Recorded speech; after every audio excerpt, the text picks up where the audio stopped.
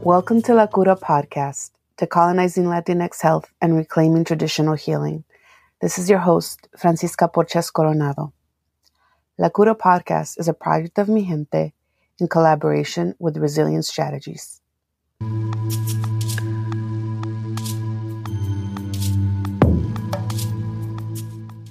Saludos, everyone. As we navigate this challenging moment in history at scale and at a profoundly personal and physiological level, we have created a community care series here at La Cura Podcast as an offering to you and as an offering to us all. We have called on our own community to make these offerings in the form of prayer, meditation, ritual, poetry, and song. We are engaging in the intentional practice of building resilience. We believe resilience is orienting towards life.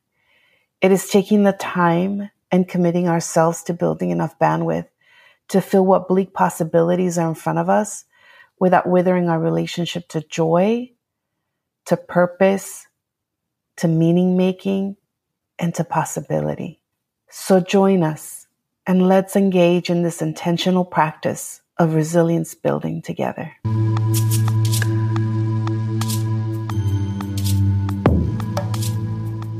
My name is Bianca Gregg. I live here in Asheville, North Carolina, and I am a revolutionary mother and I'm a therapist social worker. I was raised in a multicultural and multi-ethnic home where we were encouraged to celebrate our identities at home. Being raised with multiple influences of identity caused some confusion and conflict both internally and in my outside world. I was born and raised on the border city of El Paso, and I have ancestral roots in Mexico, Spain, and Germany.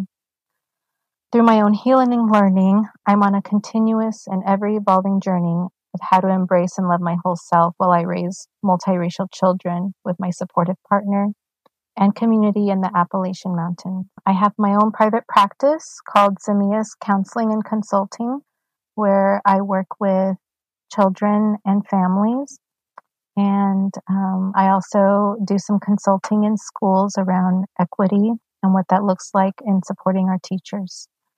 I'm also a co-founder for Colorful Pages Coalition, which is a local organization here in Asheville.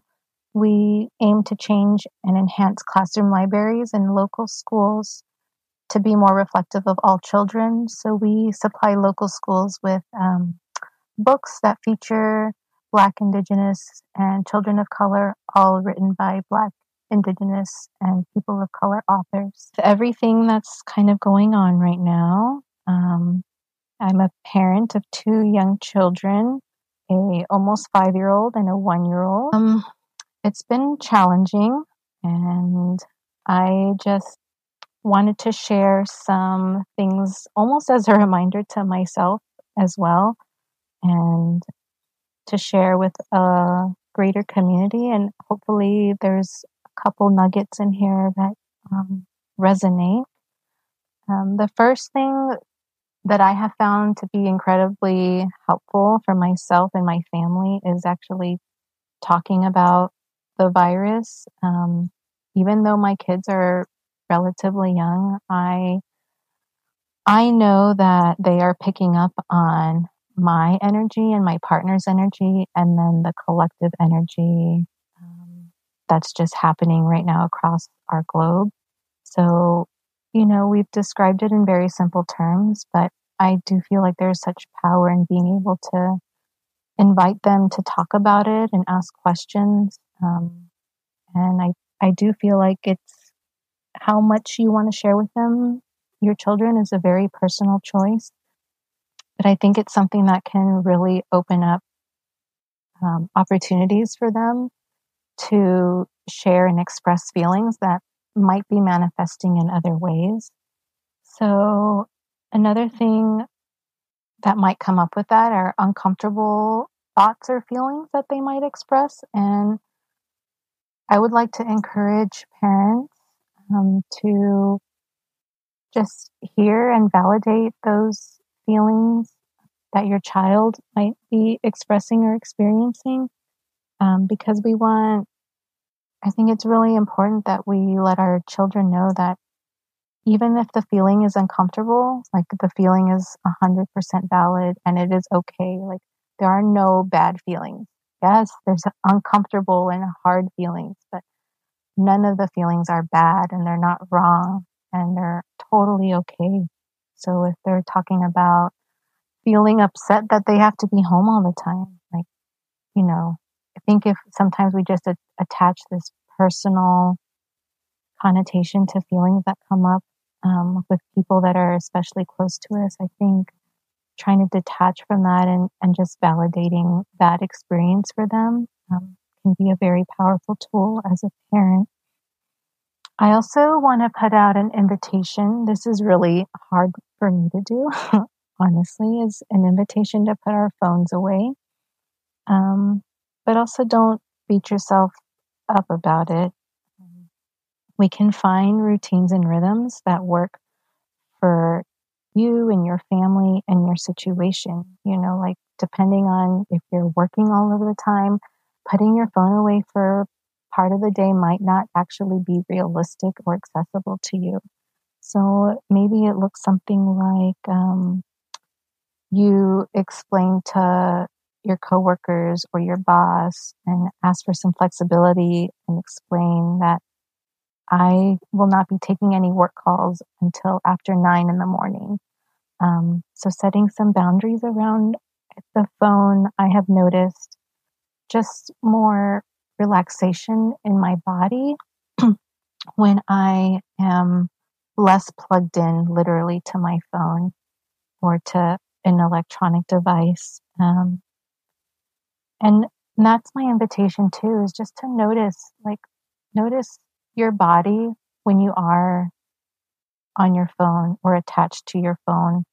And then notice your body when you're not. And like just remain curious. It's not really about judging that experience. It's really just about being curious and noticing it and then just going with what feels good for you and what you need to do. And we don't have to figure it all out right away. It's an experiment and it is okay to misstep. And so speaking of misstepping, because that will happen as parents, we will make mistakes. We will yell, we will get upset, become annoyed. And I think that's normal and valid and important to talk about. So when this happens, because it will happen, I think the repair with our children is very powerful and just as important because we're modeling to them, right, what healthy conflict can look like. So modeling to them what a genuine apology looks like. Today I told my son, I'm so sorry I yelled. I should not have done that. What I should have said instead. And then I explained to him what I really wanted to say instead of what actually came out. And then there are some actions that we can also do that can couple the words and the language of repair. So like, consensual hugging and snuggling with our children. Playing, like child-led play is incredibly powerful for them. And then even something as simple as warm eye contact or reading them a book. Could be a short, little board book you have them laying around. And then something also is I would invite you to tell your children, like when you are needing that time and space, or explain to them, like, I am having a moment right now and I need my space. I love you and I will be back in 5 minutes or, and do that. Take your time, go into your bedroom and take that time for yourself, collect yourself so that we're not then projecting our own trauma and our own stuff onto our kids and onto our babies. Just if you have the ability to play on the land, I would say like take even a 10-minute break from whatever it is that you're doing, whether it be working and also working to care for your children, which I know a lot of parents are doing it all at this point. So I invite you to play on the land together and just really ground yourself in that actual energy that the land has to offer and continues to offer us. And I would also say the biggest thing is to practice love and grace and forgiveness for yourself, and on yourself. There's so much power in doing our healing work in front of our own children and babies. Like they're witnessing of this. It shows them really what self-love and self-forgiveness is all about. And what an opportunity like to be doing that right now. I feel like there's just going to be a lot of opportunities to be able to practice that in the coming days and weeks and perhaps even months. I also wanted to invite you all to, there is a collective of us coming together. We're calling ourselves the Coping with Corona Collective. And if you go to the website of Thepayat Consulting, thepayatconsulting.org is the website you'd want to check out. And with just a few minutes left, it feels appropriate and really good to just walk you through maybe just a quick body scan, something that's really accessible to any of us at any time of the day. And I notice that when I do this myself, I don't always get to the end of my body scan, but I probably 98% of the time when I do it, I notice a part of my body that I then release. And the more you do it and practice it, the more second nature it becomes, first nature it becomes. So I always like to start at the top of my head, but you can start really wherever you want. And I just try to make every part of my body as I go down, like, you can pick any number, but 70% more relaxed than it is right now. So start at the crown of your head, and then notice your eyes and see if you can make your eyes 70% more relaxed. And the jaw is a big one.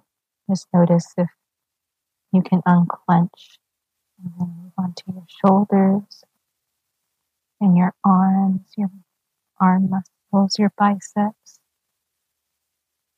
and even your stomach. Like we are taught to hold in our stomach and suck it in. And so just literally just let it all out. Let it completely relax.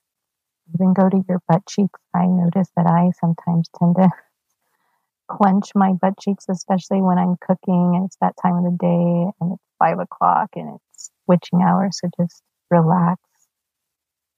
Release any tension in your backside. See if you can make your body as a whole just feel 50 to 60% lighter, more relaxed.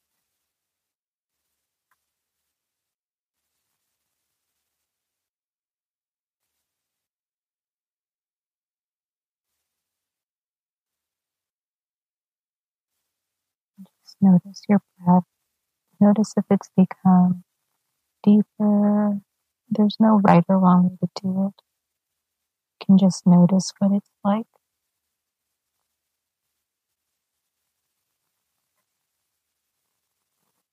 That body scan is really a quick practice that you can do in your head. Do half of it or all of it or a portion of it, depending on preference and where you might know your tense zones in your body to be. Like I always start mine towards the upper body because I hold a lot of stress in my shoulders, but maybe you hold more stress in another part of your body. So just invite you to just notice your body more over the next few days and try some body scans even before bed to kind of literally rewire your brain to be able to do that during the day when we are really in the thick of parenting and working all at the same time.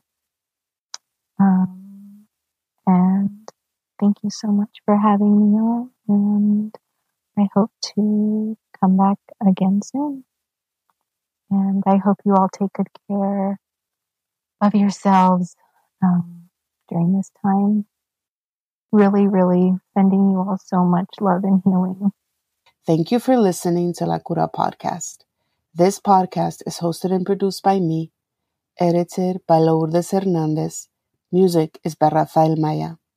Find us on social media at La Cura Podcast and at Con Mi Gente, CONMIJENTE.